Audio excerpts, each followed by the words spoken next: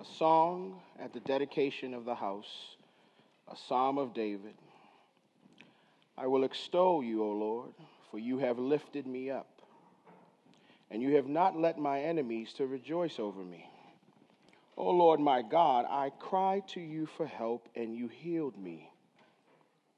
O Lord, you have brought my soul out of Sheol, and you have kept me alive, that I would not go down to the pit. Sing praises to the Lord, you his godly ones, and give thanks to his holy name. For his anger is but for a moment, but his favor is for a lifetime. Weeping may endure for a night, but a shout of joy comes in the morning. Now as for me, in my arrogance and my prosperity, I said I would never be moved. O Lord, by your favor you have made my mountain to stand strong. You hid your face from me, and I was dismayed. To you, O Lord, I called, and to the Lord I made my supplication. What profit is it in my blood if I go down to the pit? Will the dust praise you? Will it declare your faithfulness? Hear, O Lord, and be gracious to me, O Lord, my helper. You have turned for me my mourning into dancing, and you have loosed my sackcloth and girded me with gladness, that my soul may sing praises to you and not be silent. O Lord my God, I will give you thanks forever. Amen. Father, we come to you this morning knowing that we are limited. So I bring this hour, the preacher and the people to you, and ask that you would have your way.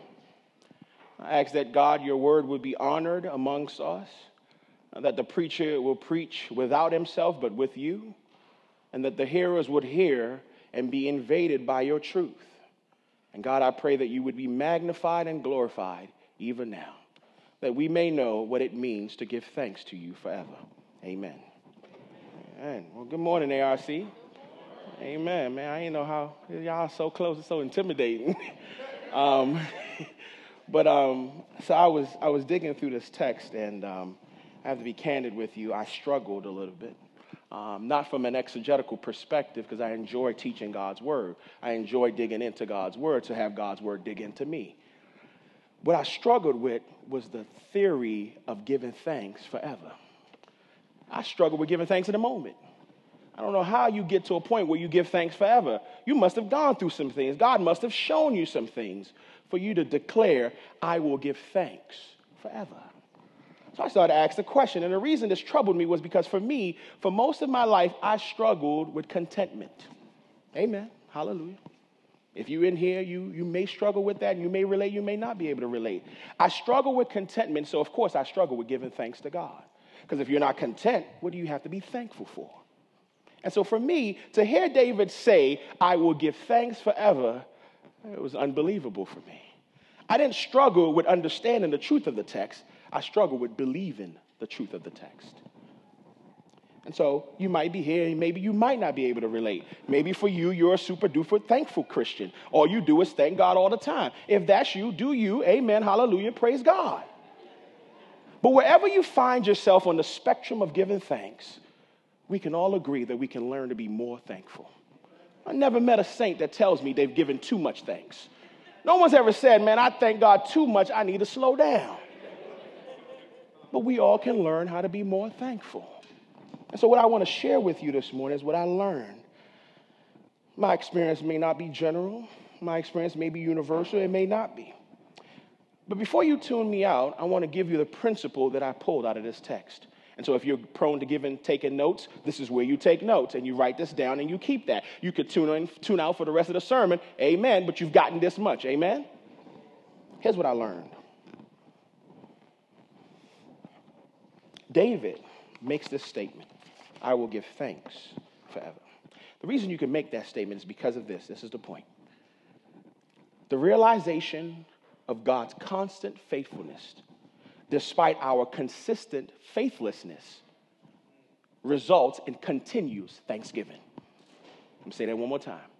The realization or the recognition of God's faithfulness, his constant faithfulness, in the face of you and I's consistent unfaithfulness results in continuous thanksgiving.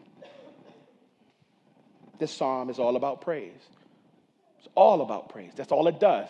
All about that praise, no trouble, all about praise. It's all about praise. Look at verse 1. David says, I will extol you, O Lord, because you lifted me. Verse 4, I sing praises. He calls people to sing praises to the Lord, you godly ones, and give thanks to his holy name. Verse 12, that my glory may sing your praise. This is what we call an inclusio. What this simply means is that the writer of this text wants you to get the point that it's all about praise, and everything that I'm doing in this text is to tell you that you need to praise God.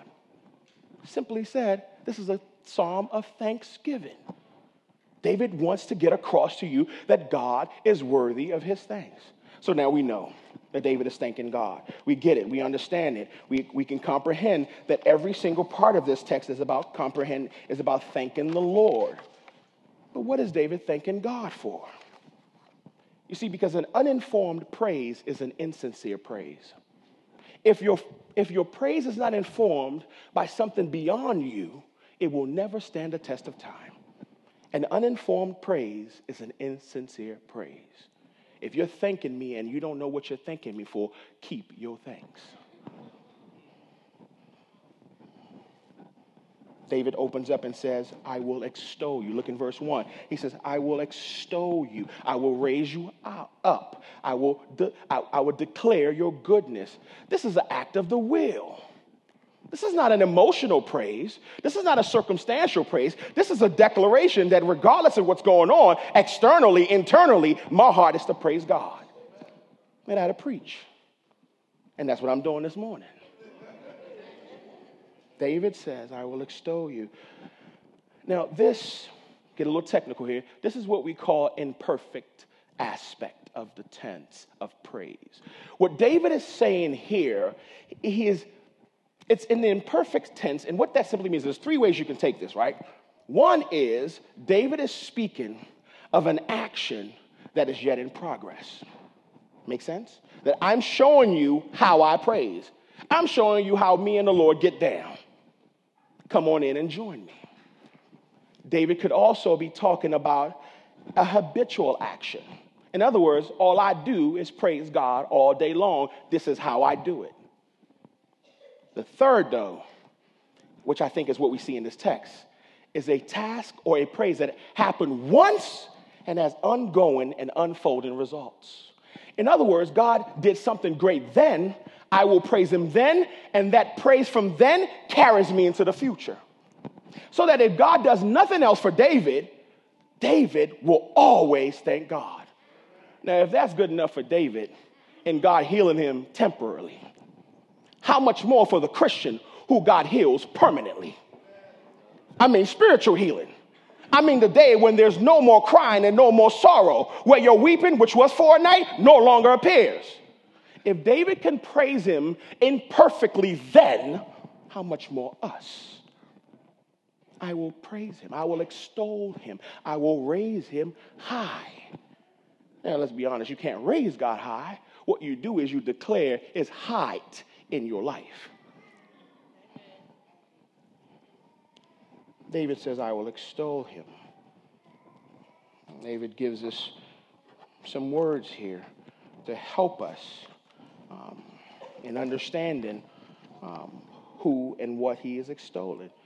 Again, an uninformed praise is an insincere praise. So David gives us reasons why he praises and extols the Lord. Would you like to know? Well, you will, because I studied for it, so I'm going to share it with you. Amen? There's 7 reasons that I see in this text. Look at verse 1.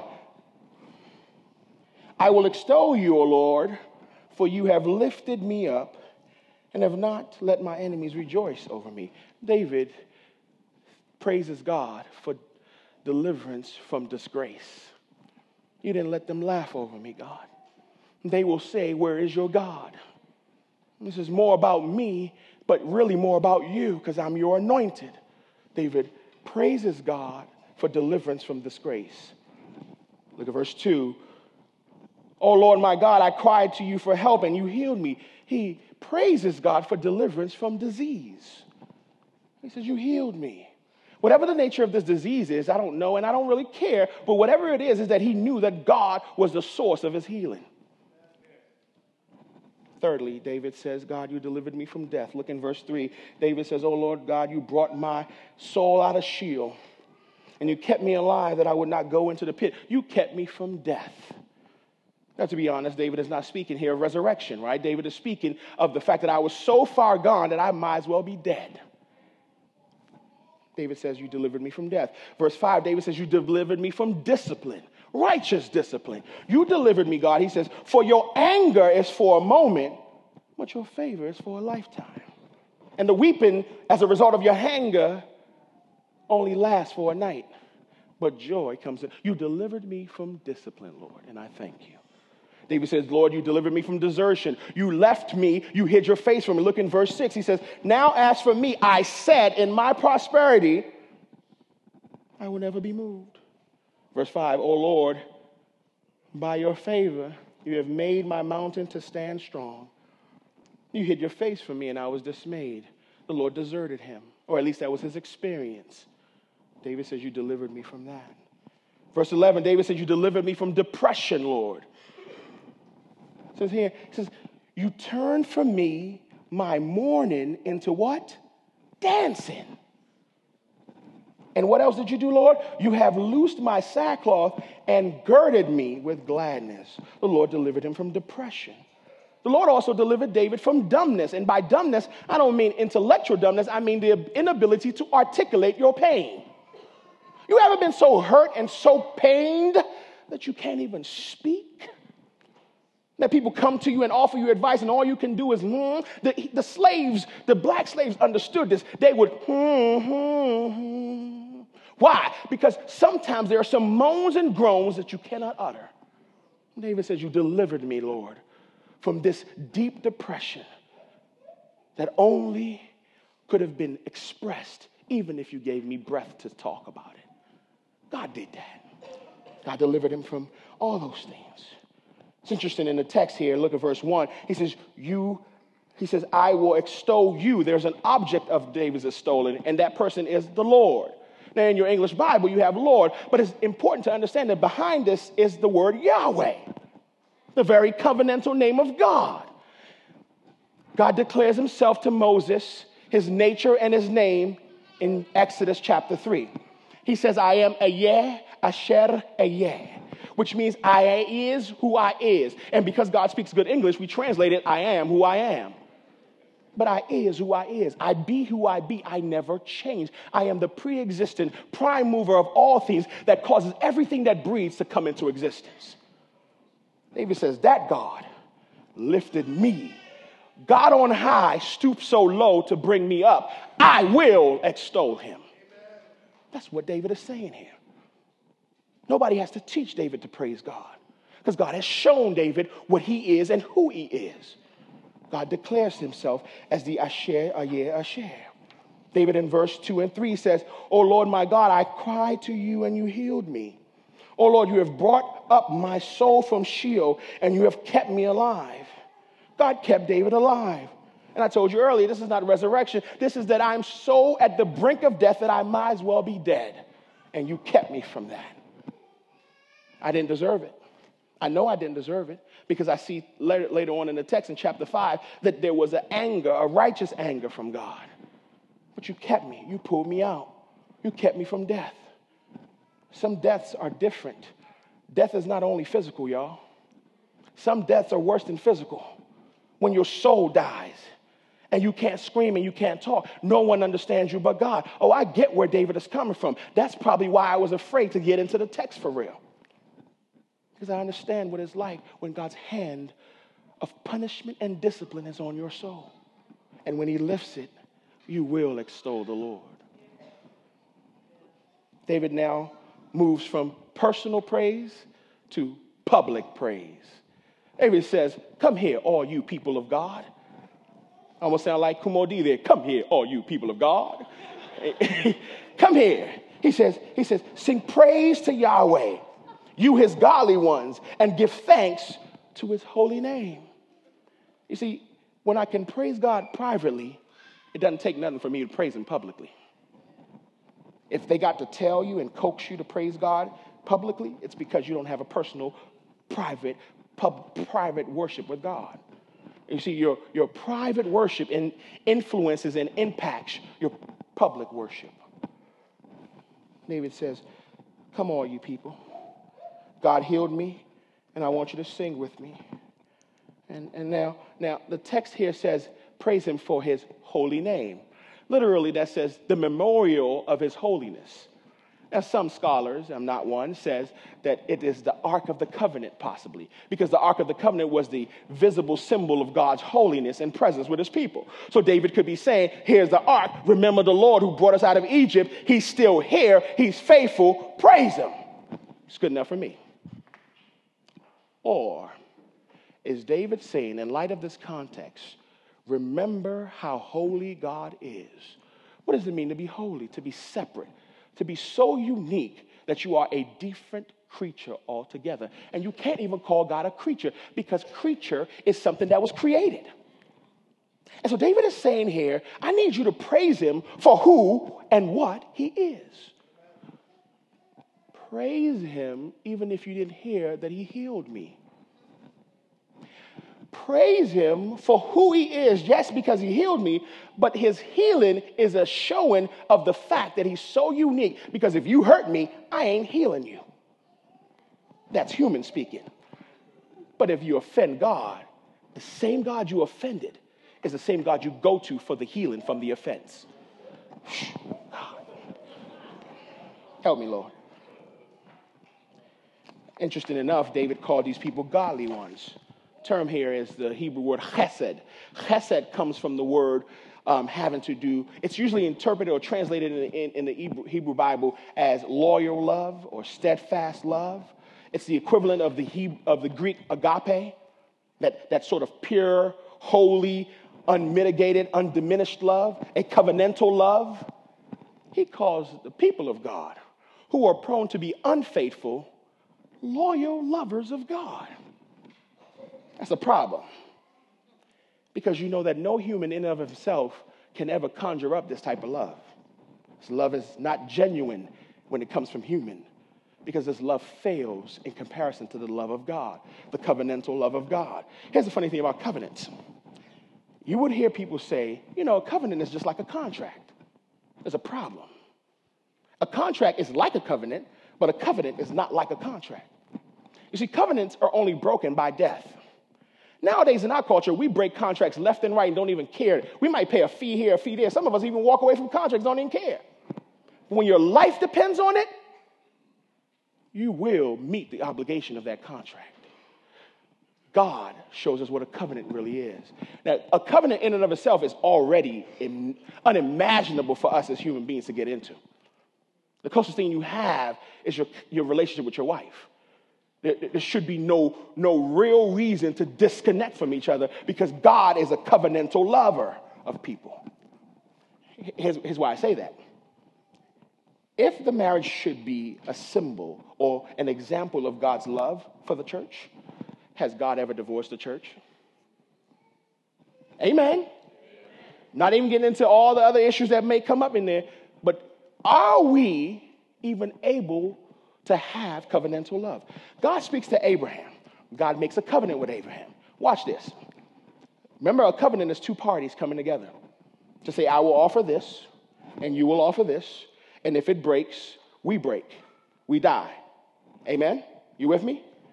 Here's a covenant with God. God says to Abraham, sleep. God cuts an animal in half. Only God walks through the animal. Because in a covenant, both walk through to say, if I break this covenant as we split this animal, so will we be split. God says, my covenant is dependent only on me. That's an amen moment. You know why? Because if my relationship with God was dependent only on me, we would have no relationship. I have broken his covenant too many times for me to know the faithfulness of God. That if his covenant with me was dependent on Daniel, that covenant was done 10 years ago. The covenant was done this morning when I woke up a little late. Covenant was done when I was falling asleep while I was reading and trying to dig into the text. Because I'm unfaithful by nature as a human being. So David says, you covenantal lovers of God, come and sing with me. Now, I just told you, humans are incapable of this covenant. What David is saying here, these are people who love God because God first loved them. That his faithfulness influenced them so much that even though they're inconsistent in their faithfulness, they return back home. And he says, as I've returned back home, I need you to understand what God has done for me. Join me as we praise this holy and faithful covenantal God. I think that's what the text is saying. That God is a lover of his people, especially when they don't deserve it. David moves on and begins to express emotions for us. And he says here in verse 5, he says, his anger is but for a moment. Now, when you see anger here, don't think of human anger, which is often flawed and unjust. Human anger is unjustified most times when it expresses itself because it's selfish and self-centered. When you think of God's anger, you think of God's righteous response to our sin. When God, in his holiness, meets unholiness, anger happens. There's some things in our world that ought to make us angry. It ought to make us angry that people were born as Bob and become Bobina. Some things ought to make us angry, not from a perspective of self-righteousness, but from a perspective of you're not living according to the will of God. When relationships don't go well, when churches break apart, that should make us angry. But our angry is unjust most of the times. So we better rest in the truth of God's word to inform our anger. When you see anger here, God is saying, David is saying that God was displeased with me. Now, for the unbeliever, God's anger is punitive. It's meant to punish evil. For the believer, it's redemptive. It's meant to pull you out of the clutches of sin. Regardless of where you find yourself, as an unbeliever or believer, it ain't fun to be in God's anger. David felt that. And David's response was what? Weeping. The right, correct, holy response to God's anger is to weep and to mourn over your sin, not to make light of it.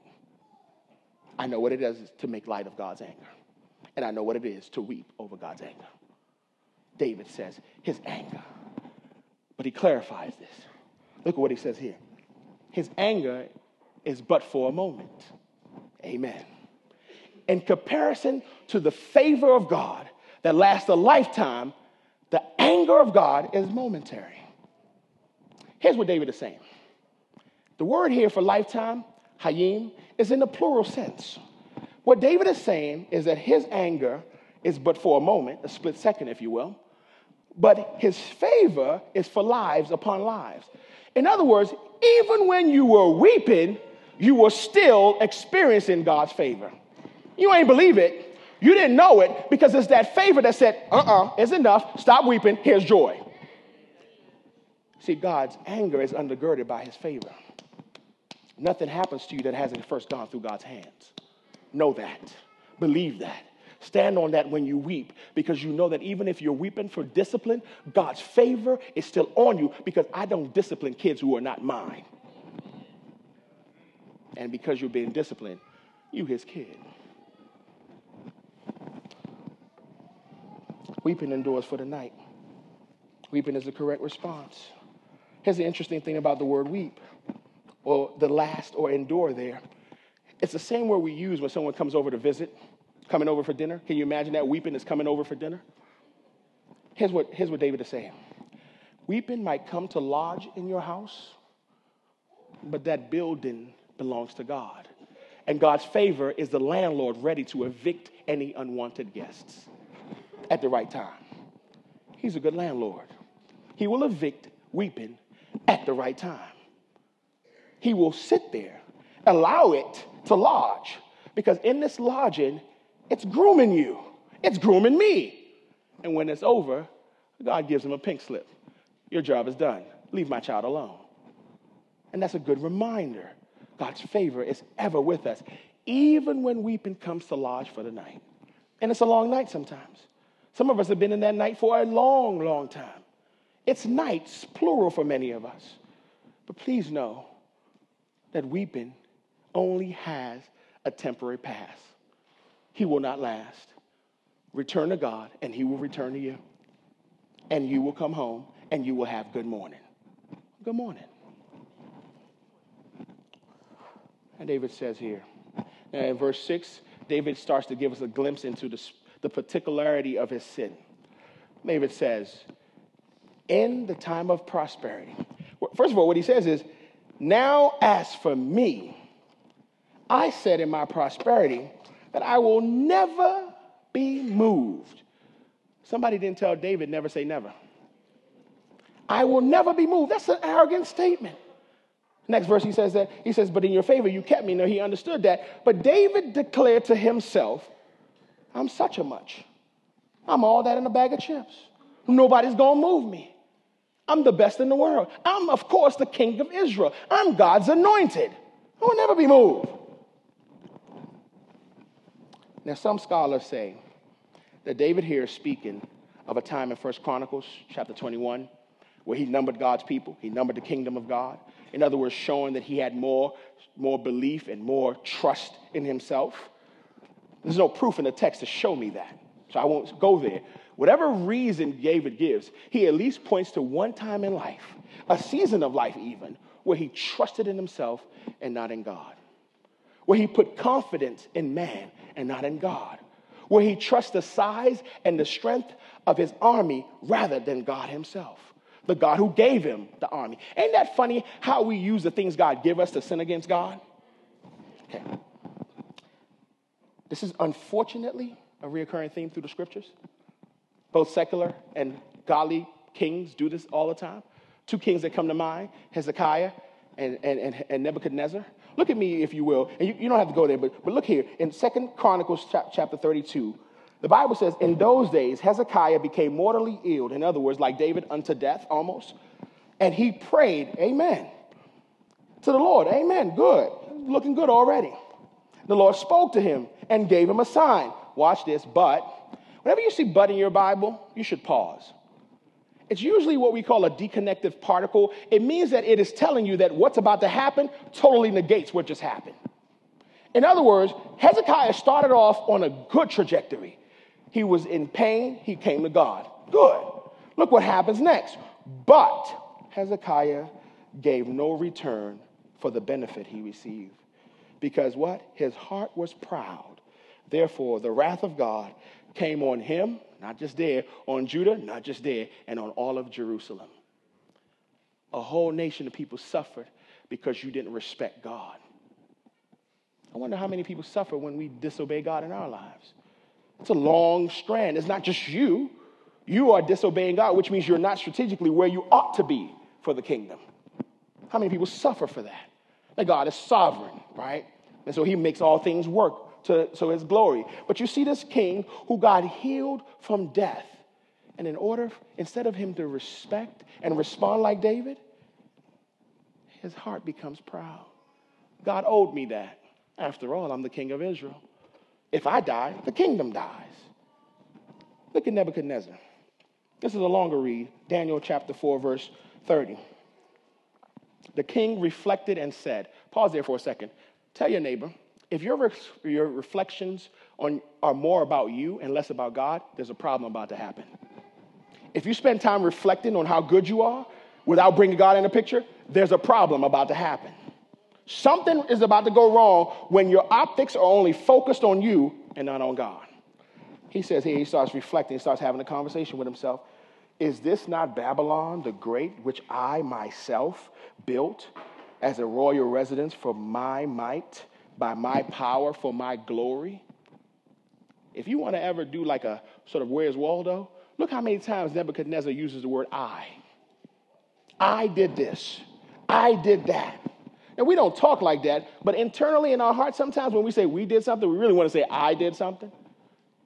His arrogance is showing up in how he looks at the kingdom that God gave him, and he says, I did this for the glory of my majesty. Look at how many adjectives he puts in there to describe his majesty. The glory of my majesty, for the benefit of my majesty, for the royalty of my residence. Verse 31 says, while he was still talking, while the word was still in his mouth, God's word came. And God always gets the final say. Amen. And God says here, a voice came from heaven, the Bible says, and declared, sovereignty has been removed from you, and you will be driven away from mankind.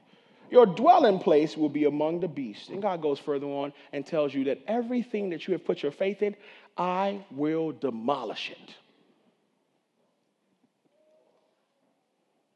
He is no fool who gives what he can't keep to gain what he can't lose.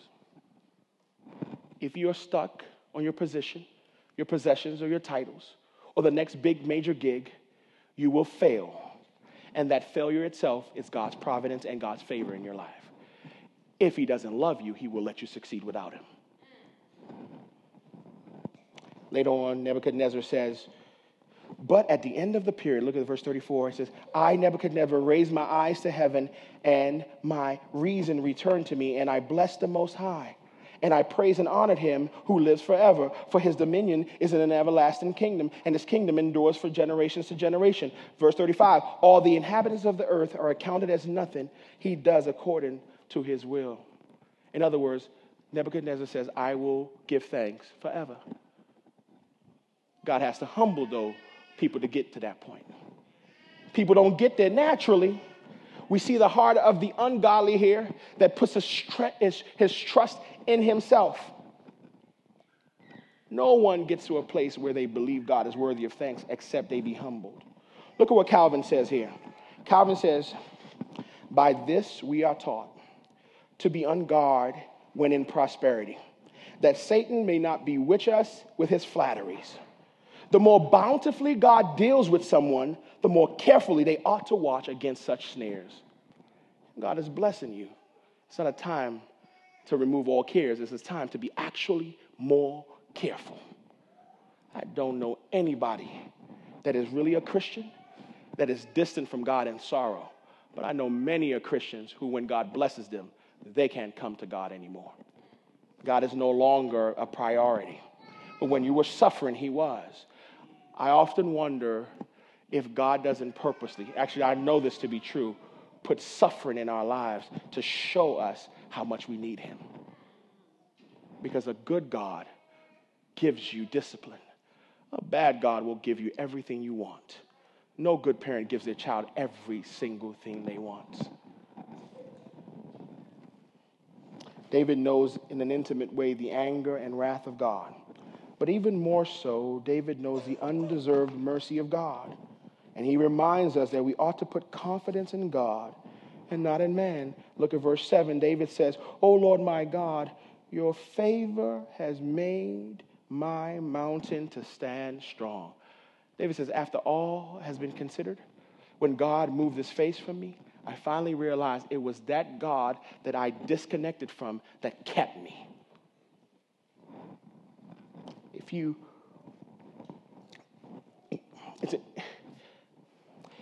This confession, and I want to be clear when I say this confession can only come if God crushes you. It does not come when you think you bring something to the table.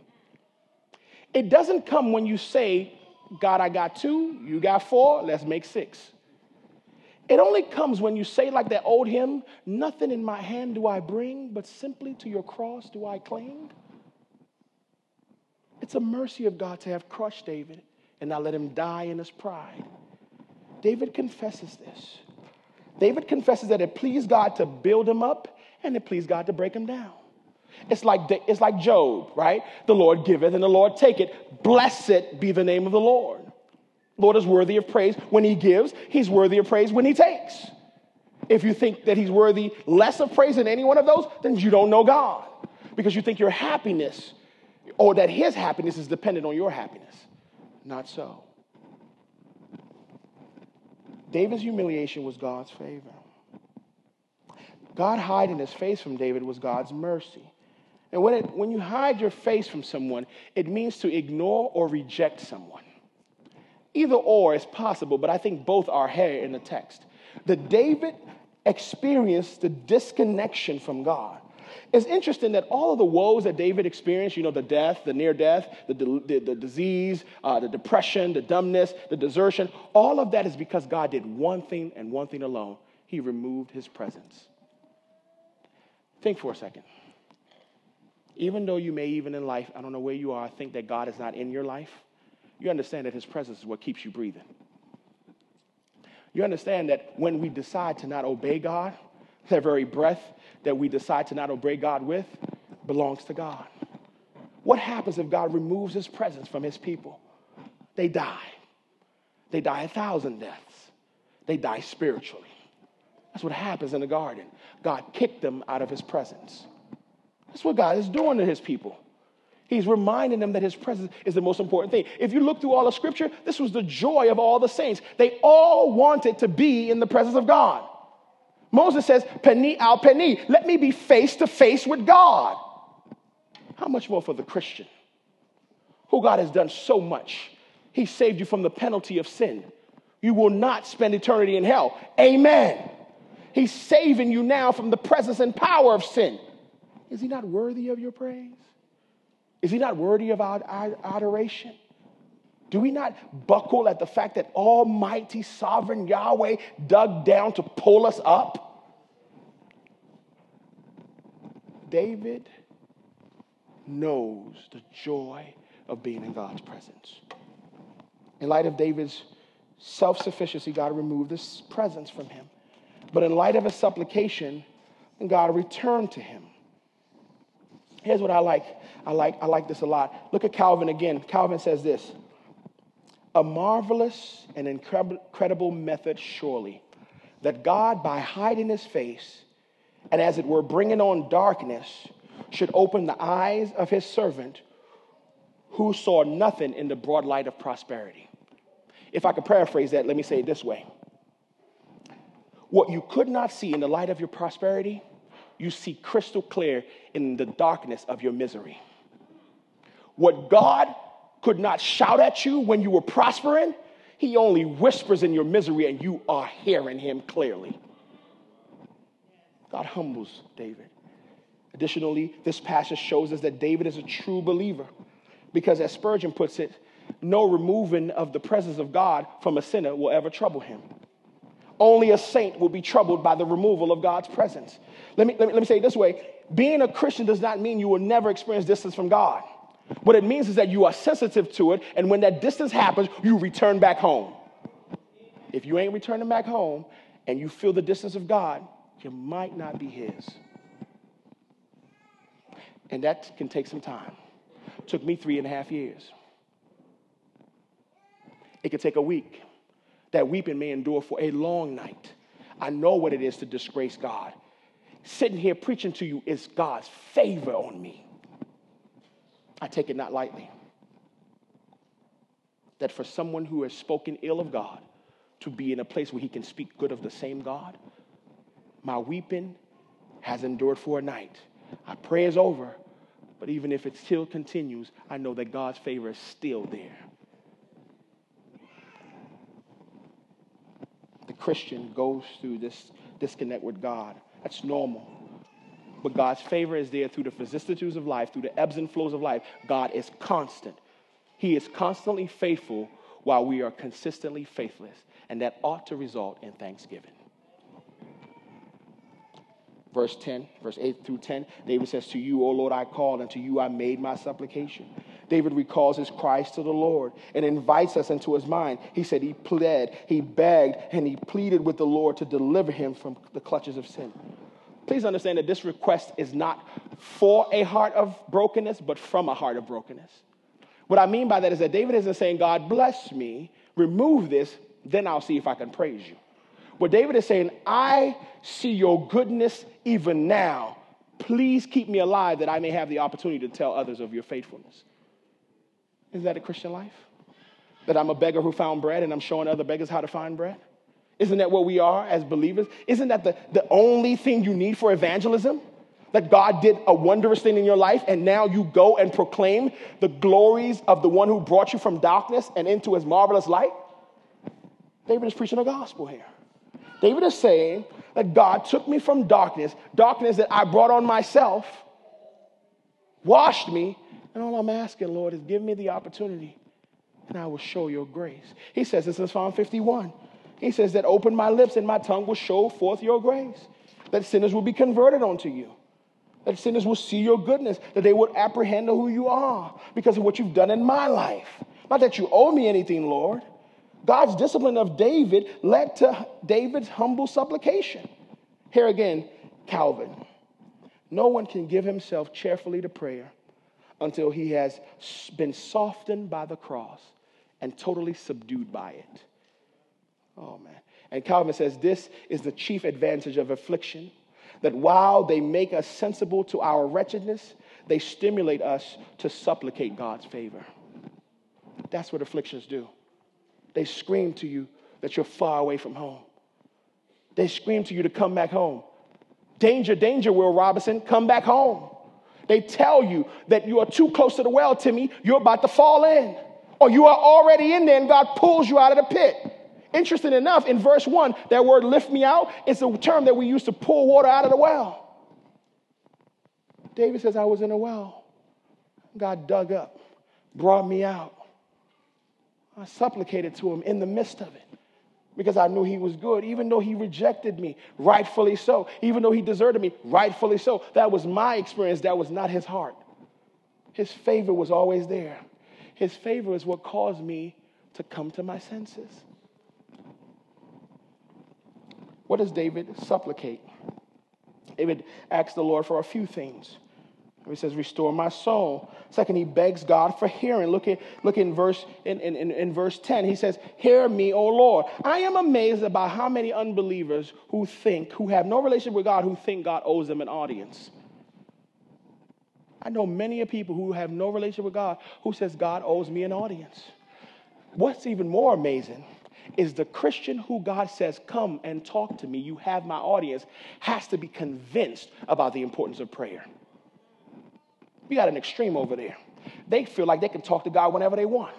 We saved over here, we don't even want to use that privilege.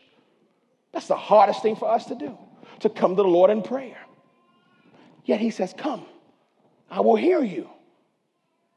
David responds rightly. David asks God, please give me an audience with you. I don't deserve it, but please let me have an audience with you. David also begs for grace. David knew he didn't deserve it, but he begs for it. Fourthly, if you look in verse 10, David says, I need you to be my helper. This term helper is really misunderstood in our day and time. Helper to us is sometimes a glorified personal assistant, a personal genie, that you rub the right way and gives you what you want. When you think of God as helper, think less Santa's little helper. Think more Ebenezer, rock of help. David says, I need empowerment to live a life that is worthy of you. Ain't that something? It takes God to be able to obey God.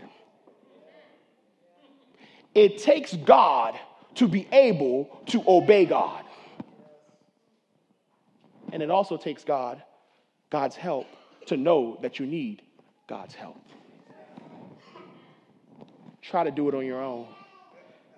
If you fail, it's his favor. If you succeed, you might not be his. But when you fail, it's not a time to dust yourself off over again. A saint falls 7 times, Daniel. He raises up. That's a time to go home in weeping and sorrow and ask God for grace and for help. That he would empower you to live a life that is worthy of his gospel. David asks for empowerment. David said, you turn my mourning into joy, into dancing. His anger and his discipline withdrawn, the weeping done, the dark night is over, joy has come. The imagery here is beautiful. If you look in the text, it says here, you loosed my sackcloth and then you girded me with gladness.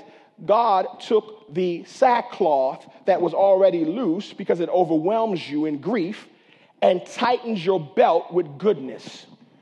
In other words, unlike the loosey-goosiness of the weeping, although it's enduring for a night, and the mourning, although it's enduring for a night, I tightened you with my favor and my goodness, that even in the midst of your mourning, my favor is holding you up. That's a good imagery. That God is constant in his faithfulness, even though we are inconsistent in our faithlessness. We are inconsistent with God. And that ought to result in praise. David says, my soul may sing to you and not be silent. Here go that's dumbness again, that David was broken, couldn't speak. Interesting thing, your Bible may say my glory. The text here says, my translation here says, my soul. The word soul there is the Hebrew word kavod. Kavod is usually when we talk about the glory of God. In this basic sense, kavod means weightiness, heaviness, influence, and impact. The point that God is making here through David is that all that is glorious ought to praise God.